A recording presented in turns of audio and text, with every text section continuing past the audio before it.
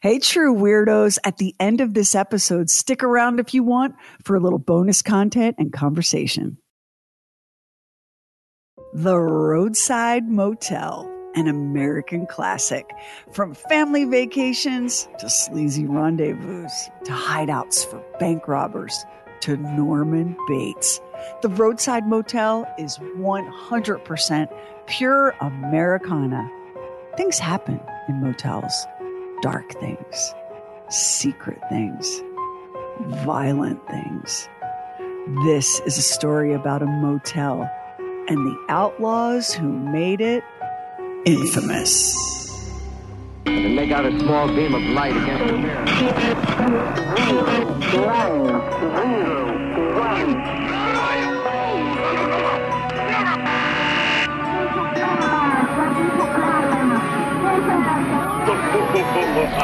True weird stuff. The very first motel in the whole world opened on December 12th, 1925 in San Luis Obispo, California. It was an idea born of the explosion of car culture in America. Suddenly, people could travel in a way that had never before been possible. The only real problem was the roads.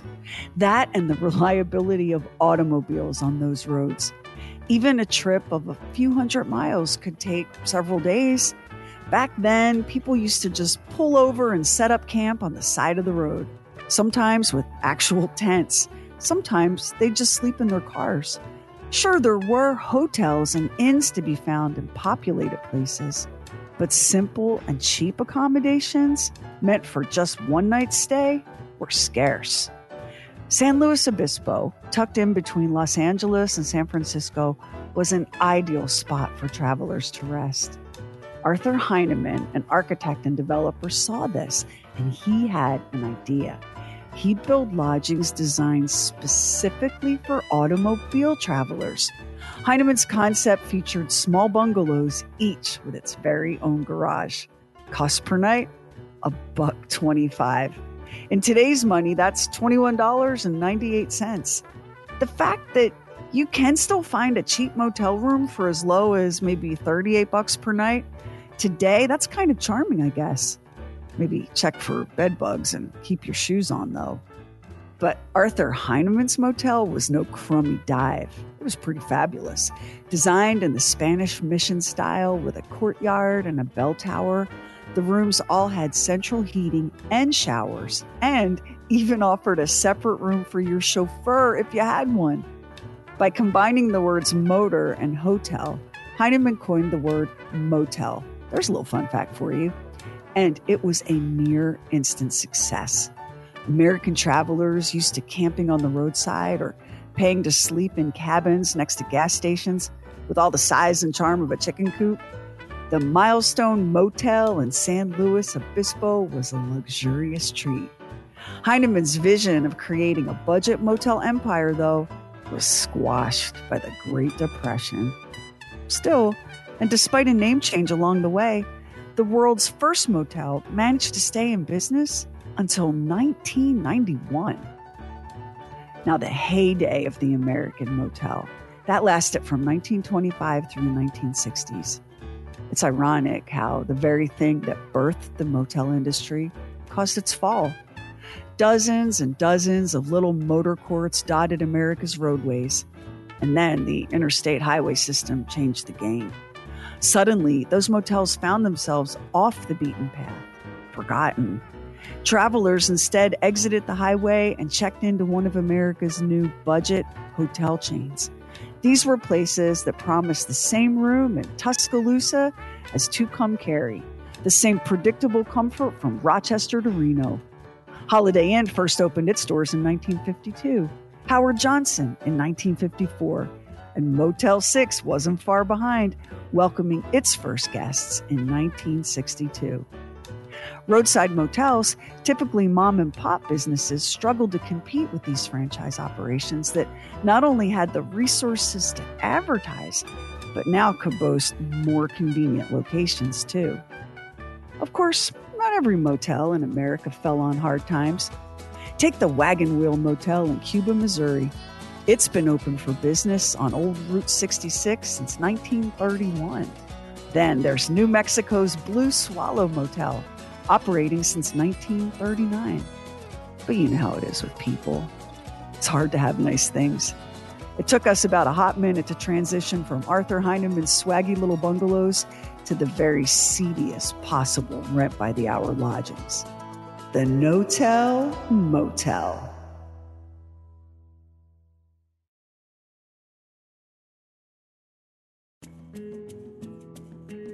You can see how it happened. The classic motel design, the one we still use today, lets guests pull their cars right up to the door of their room. It was easy to enter and exit completely unobserved.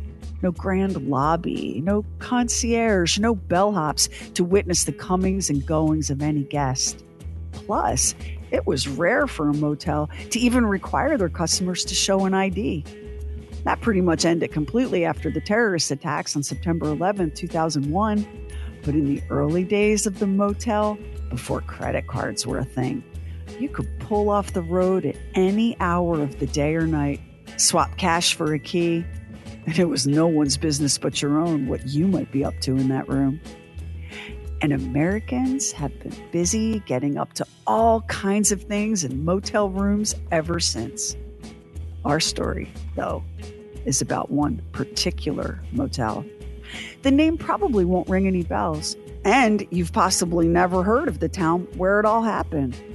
But the guests who made this motel infamous, you've heard of them. You maybe just don't know this story, and it's a good one. Parkville, Missouri is a suburb of Kansas City. It's a charming place with art galleries, antique shops, and yes, lots and lots of parks. It's home to nearly 8,000 people, and it's considered one of the nicest towns in the whole state. Honestly, it looks like one of those towns you see on the drug commercials on TV. Just freaking adorable with cute bakeries and gourmet ice cream and even a quaint general store where you can buy stuff like toss pillows emblazoned with the town zip code and kitschy kitchen towels.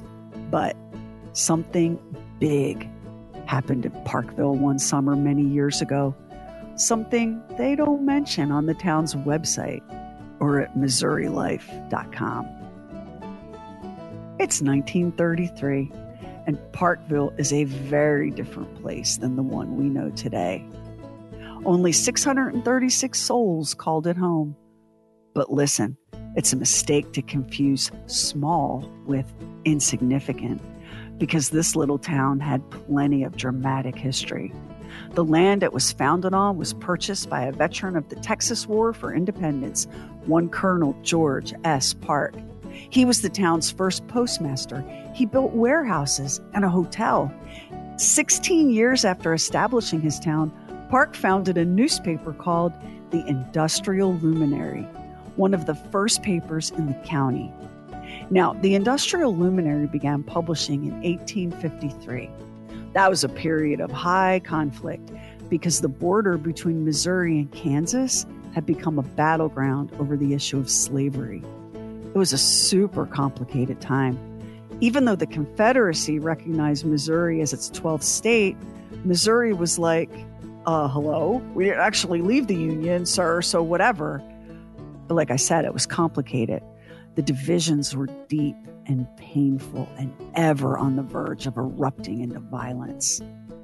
Colonel Park had his own town and now his own newspaper, and the editorials he published in it argued passionately for the abolition of slavery. If you think people hate the media now, just know this, that is nothing new. On April 14th, 1855, a mob more than 200 strong descended on the offices of the Industrial Luminary, dragged the paper's printing press out of the building, and chucked it into the river. Colonel Park responded to this assault by heading for Illinois, where he made himself a solid fortune in real estate. But 2 years later, he came home to Parkville, where he worked like a dog to get the town hooked up to the railroad, only to lose out on the bid for a bridge spanning the Missouri River to nearby Kansas City. After a stint in the Missouri Senate, he returned to his beloved Parkville again. this time donating land to establish what became Park College. He died in 1890 with no notion of what the future had in store for his sweet little town. So, Parkville, 1933, population 636. A bustling little downtown with sidewalks and paved streets, a paved road leading straight to Kansas City. Times were hard, though, since this was right smack in the middle of the Great Depression. The terrible drought of the early 30s, what we call the Dust Bowl, devastated western Missouri. This was grapes of wrath territory. Fields lay barren. People went hungry. If you could pick up a gig on one of the federal work projects, you could earn 20 cents an hour. For some perspective, a pack of smokes ran about 14 cents. Coffee was about 39 cents per pound. And the cost of a gallon of milk, you know, the favorite economic marker of politicians everywhere, that hovered somewhere in the 50-cent range. Desperation was everywhere you turned, except not so much for Kansas City. The so-called Paris of the Plains managed to thrive during the Depression. It was a magnet for culture, especially jazz. The mayor at the time, Tom Pendergast, was not only a fine civic leader, but a man who happily got his hands dirty with all sorts of corrupt backroom deals. Big construction projects funded by questionably acquired government dollars kept people employed and attracted newcomers drawn to the city's lights and sounds and seemingly magical prosperity. The place was a magnet for criminals, too. Gangsters, bootleggers, bank robbers, pickpockets, you name it. Kansas City was the place to be. And sleepy little Parkville was just 10 miles north. Now, small as it was, Parkville did boast its very own motel, the Red Crown Tourist Court. In 1933, it was just 2 years old. Built by a Parkville banker named Emmett Breen, the property included a small restaurant and even a ballroom. Still, wasn't especially fancy, just a pair of small cabins connected by 2 garages. Breen clearly had the same idea as Arthur Heinemann in San Luis Obispo. He designed the Red Crown to cater to automobile travelers. The Red Crown caught the eye of one very specific traveler, not a salesman, not a tourist. It was an outlaw by the name of Clyde Barrow. He was traveling with his brother, Buck Barrow, Buck's wife, Blanche, an accomplice named W.D. Jones, and Clyde's girlfriend, Bonnie Parker. And they were in one righteous hurry to get off the road and find someplace to hole up and rest for a few days. In case you're going, wait a minute, Clyde Barrow, Bonnie Parker? Are you talking about Bonnie and Clyde? The Bonnie and Clyde? You nailed it. The Bonnie and Clyde. Why the mad dash to Parkville of all places? Well, you could look at it as just one more of many bad decisions, compounded by recklessness and impulsivity and poor planning. These are outlaws we're talking about, though, not the Rotary Club. Poor judgment is part of the package. In this case, a car accident in Texas 40 days earlier had left Bonnie with critical burns and very near death.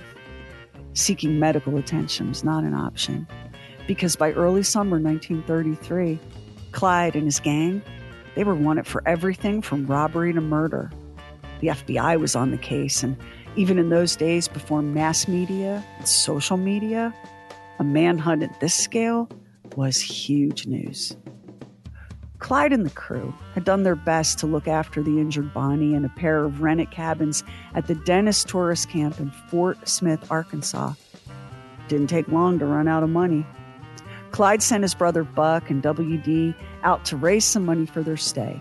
You know, like by robbing a store or two. And steal us a bigger car while you're at it. The pair made a mess of it, thinking, I guess, that it will be best to not do their criming in Fort Smith, They drove 50 miles or so to the town of Fayetteville. There, they managed to knock off a small grocery store, leaving with only $20.35. Then, like a pair of chuckleheads, they floored it at high speed back to Fort Smith. Now, you know how cops are when this sort of thing happens. They love to jump on the radio and alert other police jurisdictions and make a whole day of it. That's what happened here. Alma, Arkansas Town Marshal Henry D. Humphrey and Crawford County Deputy Sheriff Ansel M. Salyers raced north on Highway 71 to intercept the crooks. It'd be slapstick if it wasn't so tragic. Buck, at the wheel of the getaway car, was driving so fast that he could barely control the car and wound up crashing it into a slower-moving vehicle. At the exact moment that law dogs Humphrey and Salyers roared past. What are the odds? Of course, the two lawmen immediately abandoned their pursuit of the bandits to attend to the car wreck, not realizing that it was the bandits that had caused the car wreck. That's when Buck snatched up Clyde's sawed-off shotgun and blew Marshal Humphrey's chest wide open. Humphrey was dead, and despite Deputy Salyers' best efforts to return fire, he missed every shot. Salyer took off running for a nearby farmhouse, and Buck and WD took off in the deputy's car. At least they had the sense to abandon the cop car at some point, because they were on foot when they finally returned to the Dennis Tourist Cabins in Fort Smith. History is unable to tell us exactly what Clyde said when his two sweaty henchmen burst into the cabin with only $20 and the news of a dead lawman, but you get the feeling it had to be something like Moe from the Three Stooges. You know. Why, I oughta. The gang had no choice but to flee now, hauling the badly burned Bonnie Parker with them. Oh my God. Can you imagine the misery, the pain, crammed back into that car, jostling along at high speed on roads that were in no way smooth ribbons of asphalt? It had to be excruciating. Bonnie was only 22, already divorced once, addicted to romance novels, crazy in love with a violent sociopath, a criminal's lover and his accomplice, a bad girl, a really bad girl, but a bad girl who apparently only ever shot one person, herself, in the foot. She was playing with one of Clyde's guns when it happened. Let that be a lesson, kids. But I guess my point is, she was a burn victim, something that always means terrible suffering. And it's hard not to feel sorry for her. Oh, come on, you feel it too. Don't you just a little bit sorry? Just a little bit? Anywho, the gang already had money problems. Now they could add a brand new murder to the pile. Plus, they'd broken cover and shown themselves. The law dogs were more motivated than ever to take them down. Today, the drive from Fort Smith, Arkansas to Fort Dodge, Iowa is 560 miles on paved roads and interstate highways. But remember, this isn't today. This is 1933. Dirt roads and gravel roads were the norm. Sure, you'd hit some asphalt here and there, but these were the early days of road construction in Arkansas. Iowa, mostly rural and largely dependent on the railroad, left road maintenance to local farmers who graded roads and graveled them as needed. Hellish trip for poor Bonnie. Once in Fort Dodge, the gang embarked on what can only be described as an utterly half-assed string of gas station robberies.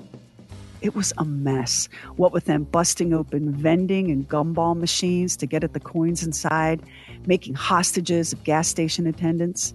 Hostages they had no place to hide and no room for in the car either. They had to set every one of them free. And then, with the meager $150 they managed to eke out of that disastrous detour, they hit the road again. Clyde wanted to head for Kansas City. Buck didn't, on the grounds that the place would surely be crawling with every flavor of law enforcement imaginable. Buck wasn't wrong. It had only been a month since the Kansas City massacre cost 4 cops their lives in a bloody gun battle at the Union Station Railroad Depot. Clyde won the argument, even though Buck was the older brother, because Clyde was straight up scary, psycho dangerous. And Buck knew that better than anyone. It was another miserable drive, another 250 miles in the direction of Kansas City. Bonnie in agony, Buck seething, Clyde in a cold fury. Who even knows what Blanche and WD were thinking? It was late when they pulled into a small town service station to refuel. That's when Clyde saw it. The Red Crown Tourist Court, right across the street. 2 cabins, 2 garages, quiet intersection, not too far from Kansas City. Best of all, the cabins were built of brick, sturdy, safe. The decision was made. This is where the gang would hole up and give Bonnie some time to heal.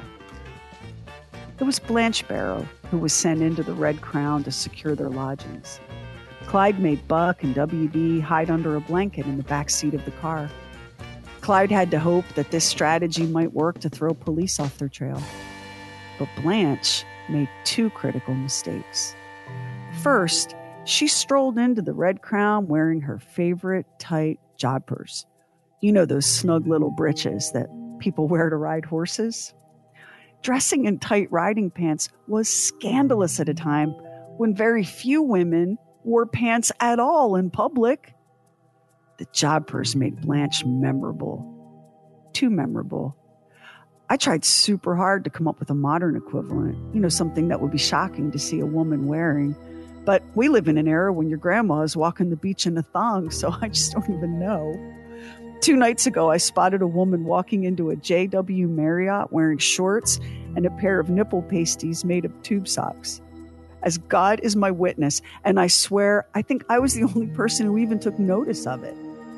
Anyway, back to 1933, small town Parkville, late on a summer night, and into this little out-of-the-way motel strolls beautiful Blanche in her tight and altogether shocking jodhpurs. First mistake. Second mistake, she paid for the cabins in coins, which might not have seemed so terribly unusual given the fact that this was the Great Depression and everyone was scraping their nickels together. Except, remember that string of stupid robberies in Iowa and all those vending and gumball machines pried open? All those stolen coins? Sloppy, sloppy, sloppy. But the Red Crown's manager wasn't paying attention to the pile of coins in Blanche's hands. It was her attire. He didn't approve of her brazen disregard for the dress code of the day. And over the next few days, as he studied the behavior of his new guests, he became more and more suspicious that something sketchy might be afoot. And no wonder. Clyde had taped up newspapers over every window in the cabins. Occasionally, a corner of paper would be folded down, and an eye could be seen peeking out. Remember, there were only 2 cabins at the Red Crown, and the Barrow gang had booked both. It wasn't like there were a load of other guests to distract attention from behavior that was about as textbook guilty criminal as you could get. And of course, there was Bombshell Blanche and her jodhpurs sent out by Clyde again and again on one errand after another. Parkville then didn't get many tourists at all, much less one as stunning and unconventional as this. Every time she stepped into the restaurant, every head turned, every pair of eyes narrowed, watching as she counted out the coins to pay for 5 dinners, 5 drinks, 5 every time. The gang's third mistake wasn't so much a mistake as it was a stroke of plain bad luck. It just so happened that the service station and restaurant at the Red Crown was a favorite of the Missouri State Highway Patrol. It was a convenient little oasis for officers to meet up and swap info, something that was standard operating procedure in those days before two-way radios and cell phones. Now, Blanche had begun to suspect that the town was buzzing with gossip over the newest guests at the Red Crown. She had no clue, though, that now both cops and pharmacies across the Midwest were on the lookout for the gang. Pharmacies had been alerted because Bonnie's burn injuries were well known to the law. Police figured that Clyde Barrow was far too clever to dare bring his lady to a hospital or even to the office of a rural physician. Burns like that, though, would have to be treated somehow. Within days, that guess paid off. A pharmacist named Louis Bernstein called the sheriff's office in Parkville to report that a very attractive young lady wearing what he called, quote, slinky riding pants, had just been in the store to purchase bandages, a medication called atropine, burn salve, and syringes. It was all adding up. Could the Barrow Gang be hiding out in a motel in quiet little Parkville, Missouri? Parkville Sheriff Holt Coffey received the news with real dread. He knew full well that the Barrow Gang was a pack of very well-armed sociopaths with zero regard for human life. And the simple truth was, Sheriff Coffey's office just wasn't equipped for that kind of fight. They didn't have anywhere near the kind of firepower needed to take on Clyde Barrow. Parkville just wasn't that kind of place. Coffey pleaded with the sheriff of nearby Kansas City to share resources. He finally succeeded in getting the loan of some men, some serious weapons like Thompson machine guns, a handful of reinforced steel shields, and even an armored car. Blanche, meanwhile, had become increasingly uneasy. She'd noticed and didn't like the way conversation in the restaurant abruptly died down as she entered, only to resume as she closed the door to leave. She didn't care for the way the manager of the Red Crown studied her. There was something cold and calculating in the man's stare, something hostile. She told her husband, Buck, of her worries. Buck sent her to the next cabin to report them to Clyde. The two brothers still weren't speaking to each other. Clyde listened to Blanche, but dismissed her concerns. He said it was all just her imagination playing tricks. Still, later that night, when it came time for the next meal run, Blanche refused to go. In her place, Clyde sent 17-year-old W.D. Jones. Jones ordered sandwiches for 5, along with 5 bottles of soda pop. He counted out a handful of bright coins to pay his tab and headed back to the cabins. It was now 10:30 p.m. on July 19th, 1933. The parking lot at the Red Crown that night was a hive of activity for the late hour. Witnesses later said that W.D. Jones was nervous, his gaze flicking anxiously over the men milling about. It all should have set off alarm bells in his head. But if it did, he kept that to himself. Why he didn't tell Clyde is a mystery. Maybe because he was only 17, in over his head and scared out of his mind. Or he was only 17 and cocky, convinced of his own cleverness and cunning. Either way, W.D. failed to grasp that what he'd seen in that parking lot was the makings of an ambush. Sometime around 1 a.m., after carefully maneuvering the borrowed armored car to block the little motel's garage doors, Sheriff Coffey and his men rapped on the doors of the 2 cabins. After a time, Blanche finally responded, calling out that she wasn't dressed and couldn't possibly open the door. Then, in response to Sheriff Coffey's questions, she said that the men were all in the other cabin. That was the cue. Clyde Barrow opened fire. Now, given Sheriff Coffey's careful preparations, this should have been at least a more fair fight between the outlaws and law enforcement. The police had the advantage of surprise, plus reinforcements from Kansas City. But these cops were about to learn that they were still shockingly outgunned. Plus, like a cat with 9 lives, Clyde Barrow managed to catch one very lucky break. Remember how the Red Crown was set up? A garage for each cabin? One of those cabins happened to have an internal door that led directly into the garage, the very cabin shared by Clyde Barrow, Bonnie Parker, and W.D. Jones. Scooping Bonnie up, they moved her into the car to make their escape. Peering out a sliver of window, they saw that escape was blocked, not by a Brinks truck or an armored military vehicle, but by what appeared to be a regular old car with bulletproof glass and steel boilerplate welded to its frame. Bullet resistant, maybe, but not bulletproof. Clyde, WD, and Buck opened fire, striking the driver in both knees. The vehicle's horn was hit either by a bullet or by the wounded driver. It began blaring. This was a sign the lawman mistakenly took to mean, "Hold your fire." The injured driver, George Highfill, backed the vehicle away, leaving the garage door suddenly in the clear, which was all the opportunity Clyde needed to make his getaway. Now, Buck Barrow did not have his brother's uncanny good luck. He was hit. A bullet fired by a Missouri State Patrolman slammed into his temple and exited through his forehead. I guess maybe you could actually argue that Buck was lucky, because somehow that shot didn't kill him.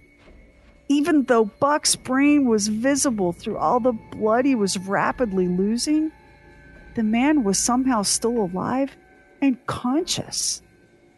With Bonnie Parker already slumped in the getaway car and W.D. Jones providing cover, Blanche and Clyde somehow hauled the gravely wounded Buck Barrow into the car, and in a hail of bullets, the Barrow gang sped off into the night. They were alive, but not unscathed. A last burst of machine gun fire slammed into the car. A bullet fragment grazing Blanche's head, slivers of shattered glass piercing both her eyes.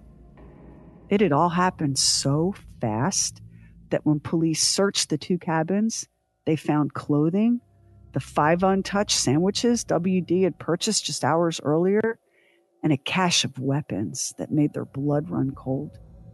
Nearly 50 Colt .45 automatic pistols, a half dozen crazy powerful Browning automatic rifles, and, most damning, the weapon Buck and WD had lifted from the body of the town marshal they'd murdered back in Alma, Arkansas. There was no high-speed pursuit of the outlaws that night, no pursuit at any speed. Not one of those officers was willing to give chase. As the Kansas City Star newspaper observed, the outlaws got all the breaks in their brush with Missouri law.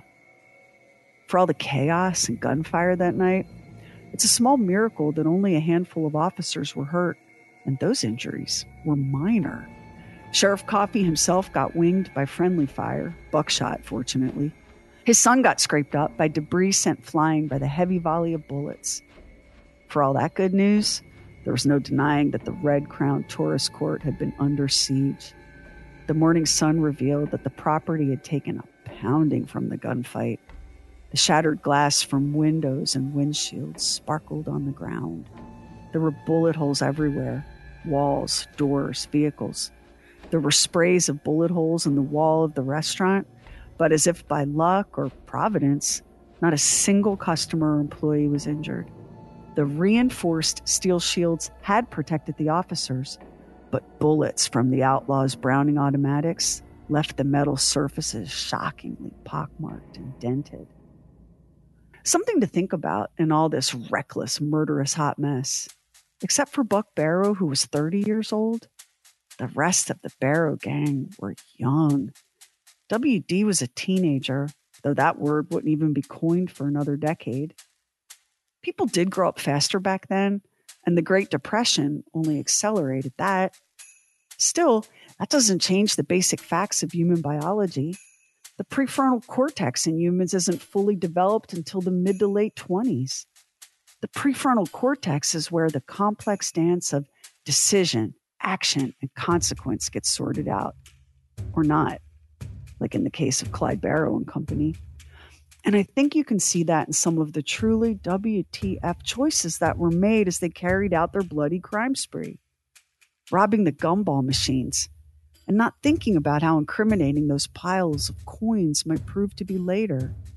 Or Blanche, not pausing to consider how much she didn't blend in, how perhaps her job purse might be her undoing. And what innocent tourist covers over their motel windows with newspaper? What in the world were they thinking? Looks like they just weren't. Buck alone was old enough to boast a fully baked prefrontal cortex, and Clyde made it clear that Buck wasn't calling the shots.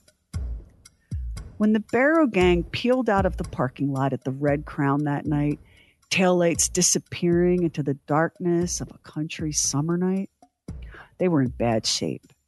But they got away, and against all odds and logic, somehow, Buck Barrow was still alive, despite that bullet that punched a hole in his forehead.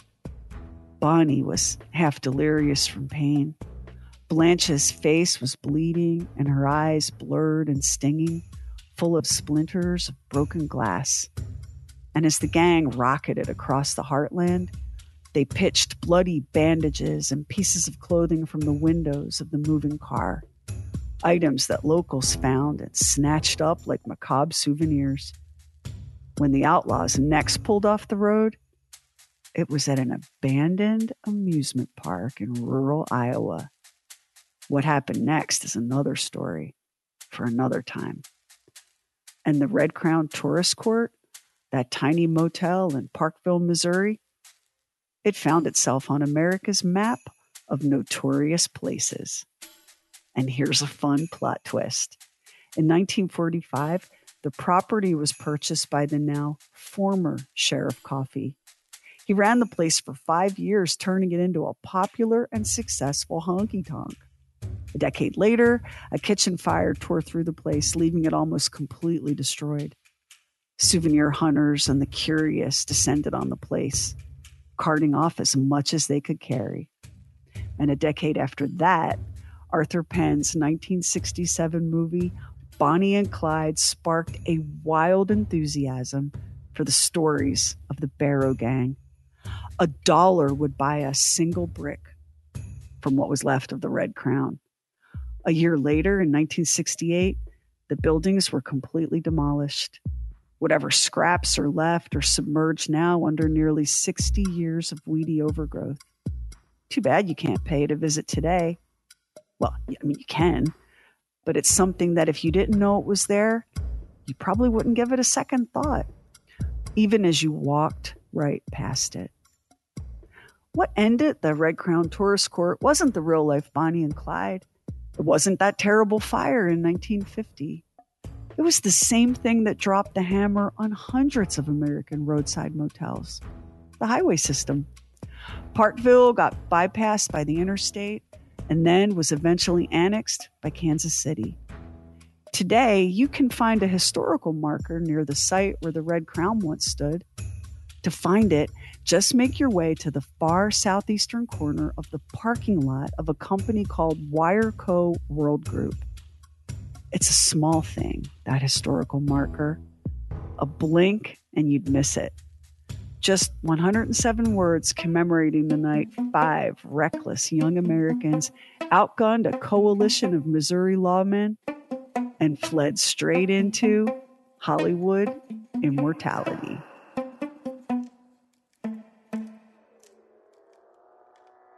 Next time on True Weird Stuff. Have you ever wished that you could get beamed up like on Star Trek? That teleportation was real? What if it is? And what if it involves a long ago ship and an airplane surrounded by mystery on the next True Weird Stuff? Max, this was one of those episodes that got loose and escaped the pasture. I was working on a completely different story, and I came upon this Bonnie and Clyde gunfight at the Red Crown Tourist Court, and I was like, "Wait a minute, that's not what happened."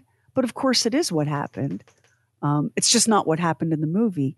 And I've been going around asking people who I know are into this sort of like, true crime and Americana.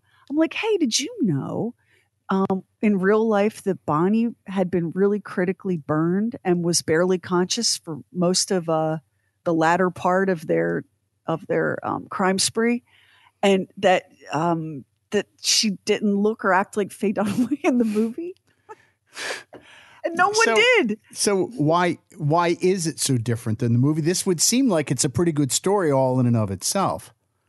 This is what I totally love about like the real story. I very often, like when you turn it into a book or a movie, it gets dramatized, but the story of the Barrow Gang all by itself was awesome. So in the movie, if you've seen the classic movie starring Warren Beatty as Clyde Barrow, and by the way, Clyde Barrow owes Warren Beatty a thank you note and a fruit basket, because in real life, Clyde Barrow did not resemble Warren Beatty. No.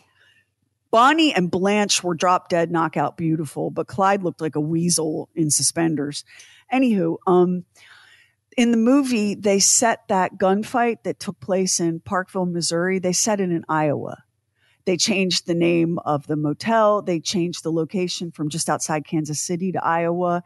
And I don't know if they did that because they couldn't figure out a way to make filming this crew, crisscrossing the country at high speed in stolen cars, if they couldn't figure out a way to make that work for, film storytelling. But the fact that like nobody realizes that happened there, that this is a part of Missouri's history, not Iowa's history. Mm-hmm. And that little corner of that parking lot is where you would go to stand on that ground. I love that. I love that the true story is better than the movie in this case. Yeah, and I am so fascinated with those old motels too. In fact, I drove cross country once delivering a motel, and I drove a good part of the old Route 66. It's in pieces, so you can't. It's not like a straight shot anymore. But I stayed at a couple of these motels that were like this that might have even been from this era. And so when you're describing it, I can really picture it in my mind. I have a fascination with roadside motels. I'm forever badgering my husband to stay, like when we're on the road, to stay at one. We stayed at the Big Texas Steak Ranch on I-40 in Amarillo. We've stayed at an amazing little hotel called the Retro. I think it's the Retro Inn in Cortez, Colorado. Like, I love those places. And the Blue Swallow, which is one of the original first American roadside motels, is operational in Tucumcari in New Mexico. And so if you ever have a chance, and most of these motels that have survived are on the old original Route 66, which parallels 40 in a lot of places across the country, you should definitely be open to giving them a shot. It's, it's not the Embassy Suites. Yeah. They have their own kind of energy.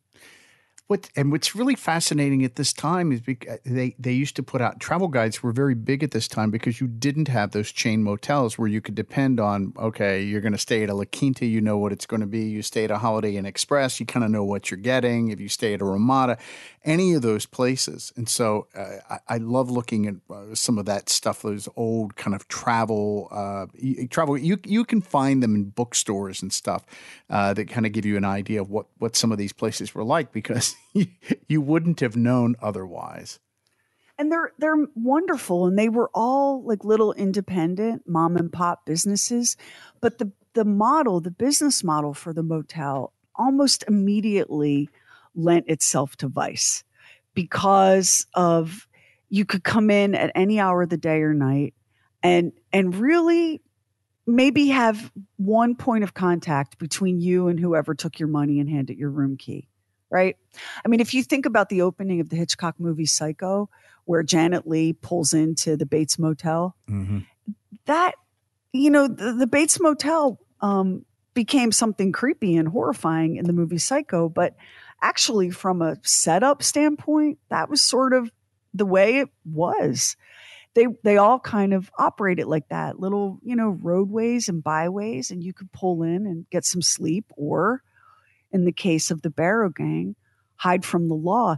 Like you could do a map of roadside American motels that these outlaws used as they hopped around the country, because they had to, like, whether the road was paved or not, whether Bonnie was in the back seat unconscious from her agony from being burned so badly, they had to haul. There was no like being casual about it. They had to put a lot of miles between them and each one of their crimes. And then they would post up at one of these little roadside motels to lick their wounds and recover and hide. And can we talk about Blanche Barrow for a minute? I've seen pictures of her, and I've seen pictures of her in the riding pants. And, you know, sometimes you see somebody in an old picture and you go, oh, well, okay, I can kind of see how they were pretty.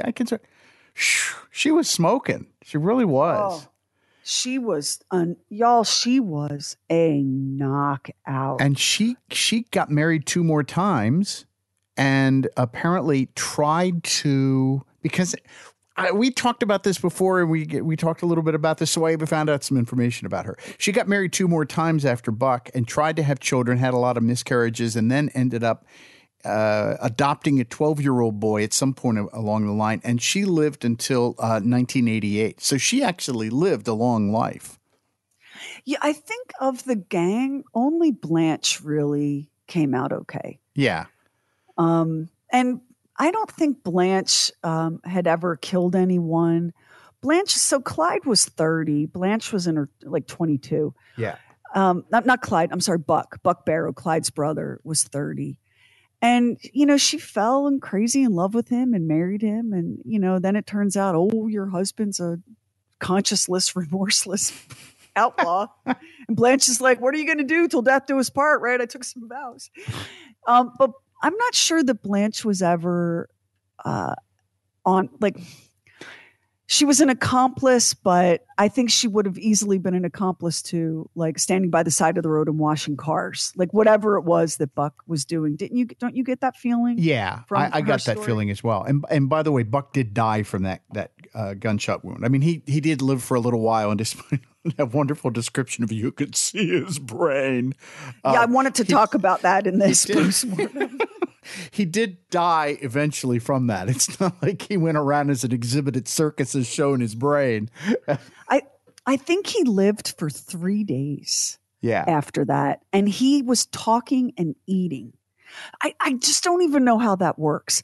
Like, I know that the human brain is a mystery. I was just reading something fascinating about memory and how memory disperses across the brain in people that have lost like big portions of their brain to disease or injury. It's like fascinating. We should probably do an episode on it.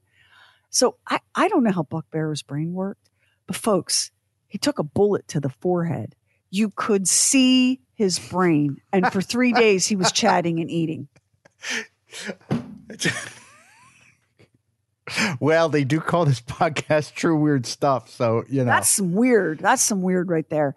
Yeah, Buck died. And of course, you know, we all know that Bonnie and Clyde Barrow and Bonnie Parker went out, you know, in a hail of law enforcement bullets.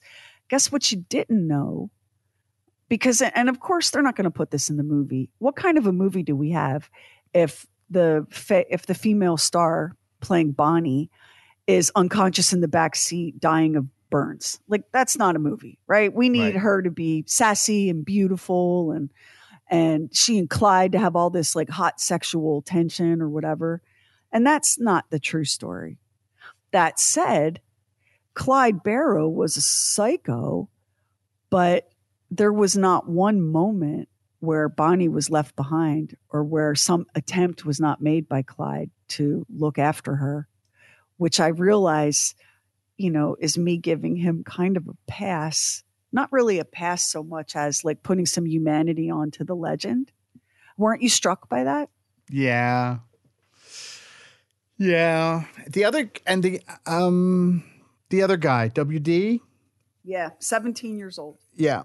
So he ended up living a long life until he was I want to say the 1970s that I looked up, but he died a violent death in a gun at that point. You'd think he would have had that whole crime and gun thing figured out by then, but he hadn't. But when I was a kid, I was so fascinated with all those gangsters from that era. I ended up knowing a lot more about them just because and I think there's always been a sense of romance that went with that. There were these outlaws that were on the run, Well, and the Bonnie and Clyde story in particular, I can see why it captured the public's imagination. They were reckless, lawless, just absolutely out of control, pure id on wheels during the Great Depression. And I think there were people that rooted for them. Right. That people that were like, yeah, times are hard. You go and take what you need. Right. So like any good outlaw, they had their fans as well as their foes. It's just the true story is so much worse than the movie. Like they were so cavalier about human life. They didn't need to kill that marshal in Arkansas. No. Right. First of all, if they hadn't been driving like so ridiculously, what's the saying that we have? Don't do something illegal while you're doing something illegal. Okay. So you've just knocked off a little rural grocery store, and $20, it's not a lot of money, but it was a ton of money back then. It was enough money back then, at least to get them out of town. Drive sedately back to your motel in Fort Smith. Right. But did they do that? No.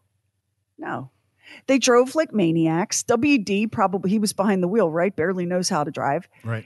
They drive like maniacs. They cause this giant car wreck, and they end up killing an innocent man, killing that marshal. They would have killed the deputy too.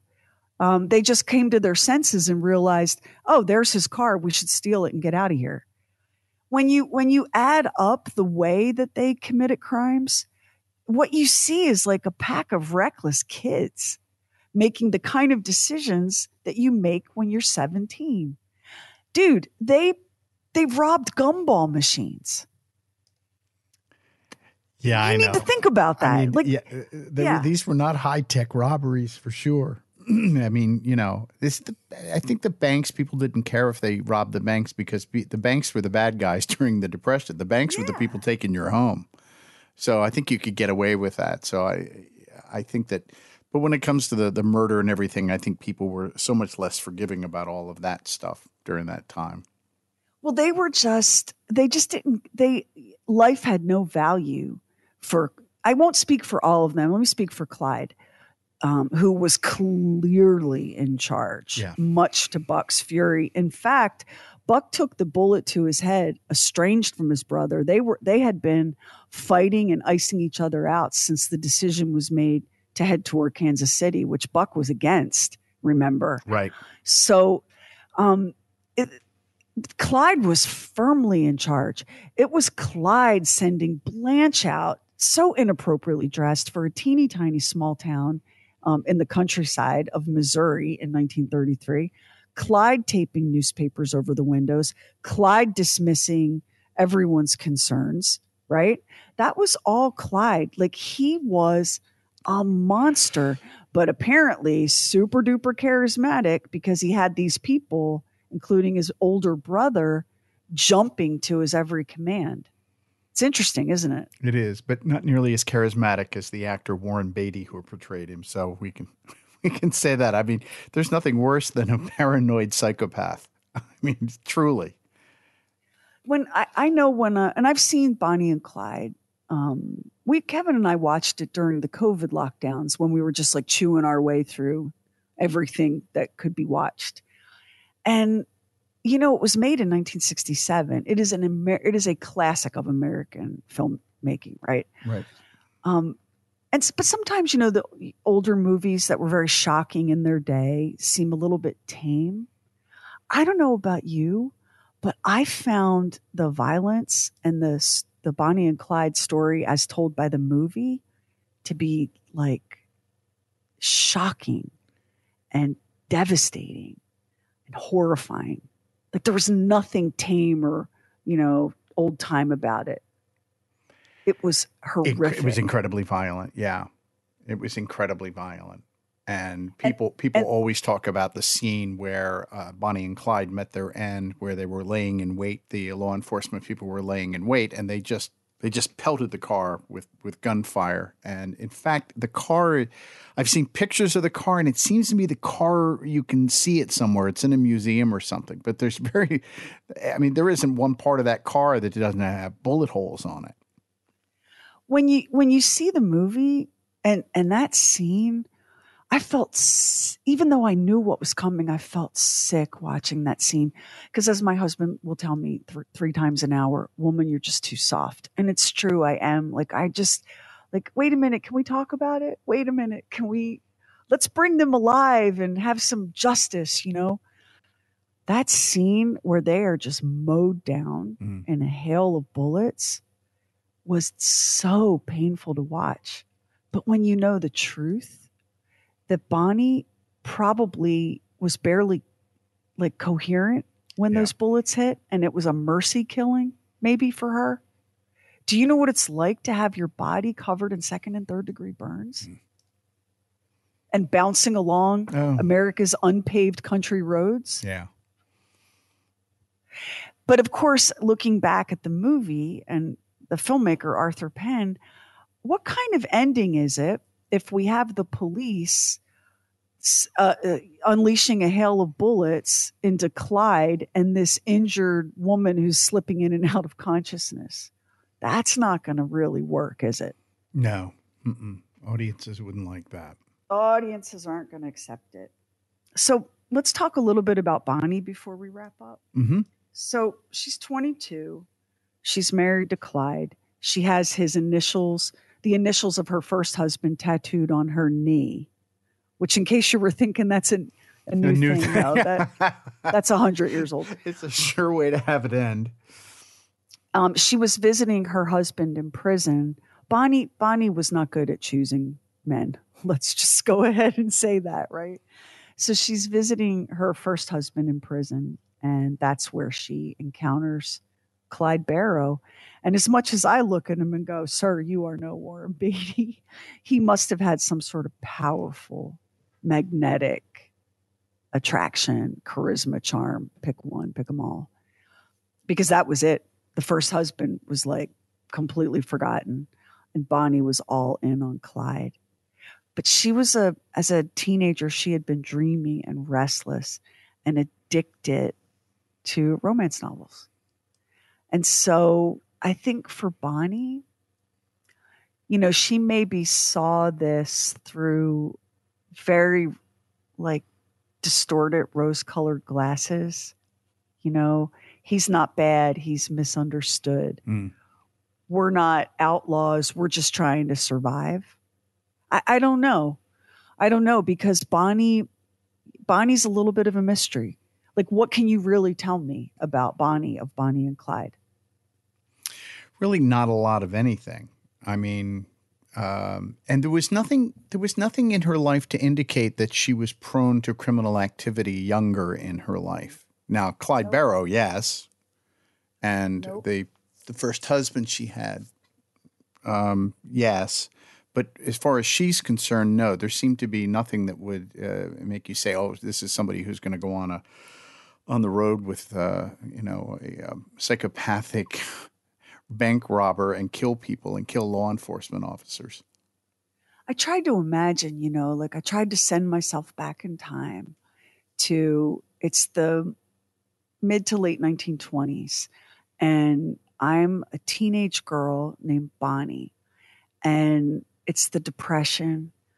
And I live in a small town, and I don't have much in the way of distractions or prospects.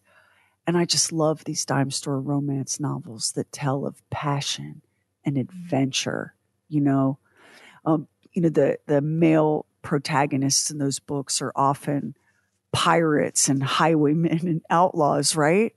There's a whole genre of romantic fiction where, the pirate kidnaps the woman and she fights against him until their lips meet and the flames of passion consume them, right? That kind of thing. Yeah. And I thought, yeah, we got this girl And she lives in a world of daydreams and stories from these books. And she's beautiful. She is. She's tiny.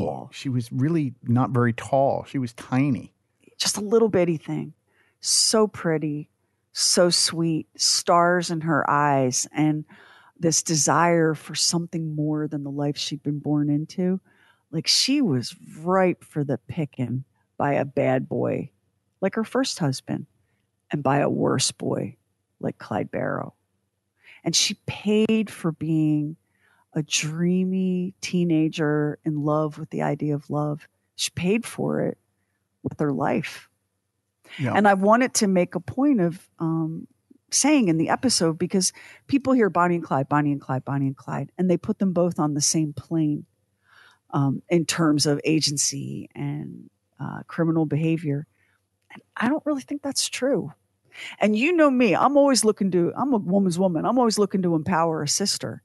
And there was a part of me that wanted Bonnie to be more in charge of her own destiny, to be making more of these decisions and to not be a victim. But it's hard to see her that way when here she is so critically burned and suffering and just being hauled from one place to the next and then dies in a massacre of bullets. I just felt so sad for her. What is it about her that I don't know that would make me feel a little tougher and sterner about Bonnie Parker? She was susceptible to somebody coming in and controlling her because she didn't have a great deal of, self-worth, perhaps.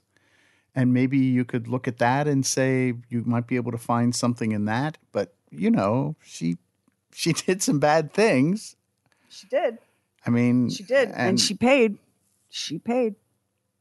I mean, Bonnie was out of it from Texas. From the time they left Texas, by the time they got to Arkansas, to Fort Smith, Bonnie was fully and completely out of it. And everyone from the local law enforcement to the FBI knew that Bonnie was severely injured. That's why they put out the APB on pharmacies across the Midwest. They knew. And the drug, and long before they killed the marshal in Arkansas, there had been some other robberies where they'd stolen some medical supplies. They'd broken into a doctor's office and stolen some stuff. But one of the drugs that was procured by Blanche was a sedative. Bonnie just didn't know where she was or what was happening. I feel very conflicted about Bonnie Parker. Can I mention one other thing? Please. I noticed that we had a character from Room 1046 show up in this podcast as well. Tom Pendergast. That's right.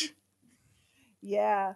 If you listen to the Room 1046 episode, we went into more detail about what a mecca for crime and vice and pleasure Kansas City was. The reason that Kansas City was shielded from the horrifying impacts of the Great Depression was because Kansas City was being fueled by crime and by Pendergast's ability to run some shady deals with the WPA and government money to keep Depression-era people employed. So, yeah. And I'll tell you another little funny connection. You talked about that first motel was in San Luis Obispo. As a child, when we drove cross country and we came down the Pacific Coast Highway, we spent the night in San Luis Obispo. Did you stay at that? Because it had a different name. We did not. I'm sure we did not stay there. We were staying at that point. There were chain motels around, so we were staying at chain motels for the most part. We were staying at Best Westerns and stuff. Because that one, Max, was open until 1991. I mean, think about that. While it is possible, I don't think that we did, but I can't remember. Actually, I have a journal that I kept. I'm such a weird kid. I kept a journal every day while we were on the road, and I made note of where we were and everything else. And then my father gave me, at some point along the line, they were going through boxes. He gave me the little notebook he had. And he also had where we stayed, how much he spent for gas and how much he spent on rooms and stuff. And he kept all that stuff. And so I have, I still have this. Yes, I have it in a box somewhere. I'd have to find it. But yeah, I still have all that stuff. Oh, that's cool. So I am fascinated with old motels. I worked in a motel. I worked in a Holiday Inn, which was quite an education for a young man who was in high school, who had come out of a seminary high school. But I love the history that you gave with that, because that is a fascinating part of American history that I don't think people understand, is how all of that came about, and then how the chain motels came to be with the rise of the Eisenhower interstate system. Oh, it's shocking how many places, how many threads of American pop culture kind of weave in and out of the great phenomenon of the American roadside motel. It's not just the Barrow Gang. No. There are lots and lots of wild stories. We're going to have an episode coming up in 2024 about a no-tell motel. And everyone's favorite flamboyant and glorious piano player, Liberace. Okay? Like, the history of the American roadside motel is a rich and delicious I can't wait for that one. So, I just want to say as we wrap up, as someone who, had a passing interest in the exploits of Bonnie and Clyde, learning more of the true story and the real story changed my idea of Bonnie and Clyde. I had a very comic book, very one-dimensional idea of who they were. Well, they were a band of outlaws and robbers who killed people to get away. And I came away with something else. There's very little enjoyment or romance to how they had to live their lives because of that. Yeah, that's the other thing. Like, that's what I can't shake about Bonnie, the misery of this young woman's life. Like, there was nothing glamorous about it. And I guess maybe it's some comfort to her ghost that she's remembered as this incredible badass outlaw, when the truth is she was a young girl with stars in her eyes who was suffering and barely conscious for like the last 2 weeks of her life. You can see why people prefer the outlaw version, the glamorous, beautiful red lipstick outlaw version, because it makes you really, really weirdly uncomfortable when you think about what the truth was, doesn't it? And she got to see Buck Barrow's brain. So as long as I live, I will never get over. I have seen my husband refuse food with a head cold. Look at Buck Barrow. You can see his brain, and he's like, I'll have some more chicken. Just amazing. And on that note, there's really something wrong with us. What fascinates us? We're creepy people. And hey, if you've hung out this long in the episode, you're creepy people too. We love you. You're our family. Thank you for listening. We'll see you on the next True Weird Stuff. And if you listen to us on Apple Podcasts, hit the plus button in the top right corner. And now it helps an independent podcast like ours to get discovered. And we really appreciate it if you subscribe, rate, and review True Weird Stuff. Hit our website, trueweirdstuff.com, for show notes and photos and videos when we have it, and bonus content. Everything True Weird is waiting for you at trueweirdstuff.com. And follow True Weird Stuff on Instagram and Twitter. True Weird Stuff is a Now Media production. Our executive producer is Anthony Garcia. The show is written and hosted by me, Sherry Lynch, along with my deeply weird director, Max Sweeten. Our equally odd producer is Carrie Bowser. Additional production by the mysterious Stephen Call. Our digital witch and social media cult leader is Heather Furr. Original graphics by Kevin Nash. Original artworks by Olivia Axlin. True Weird original music composed and performed by Jack Griffin and Zane Nash. Copyright 2023 Now Media. All rights reserved. All wrongs remembered.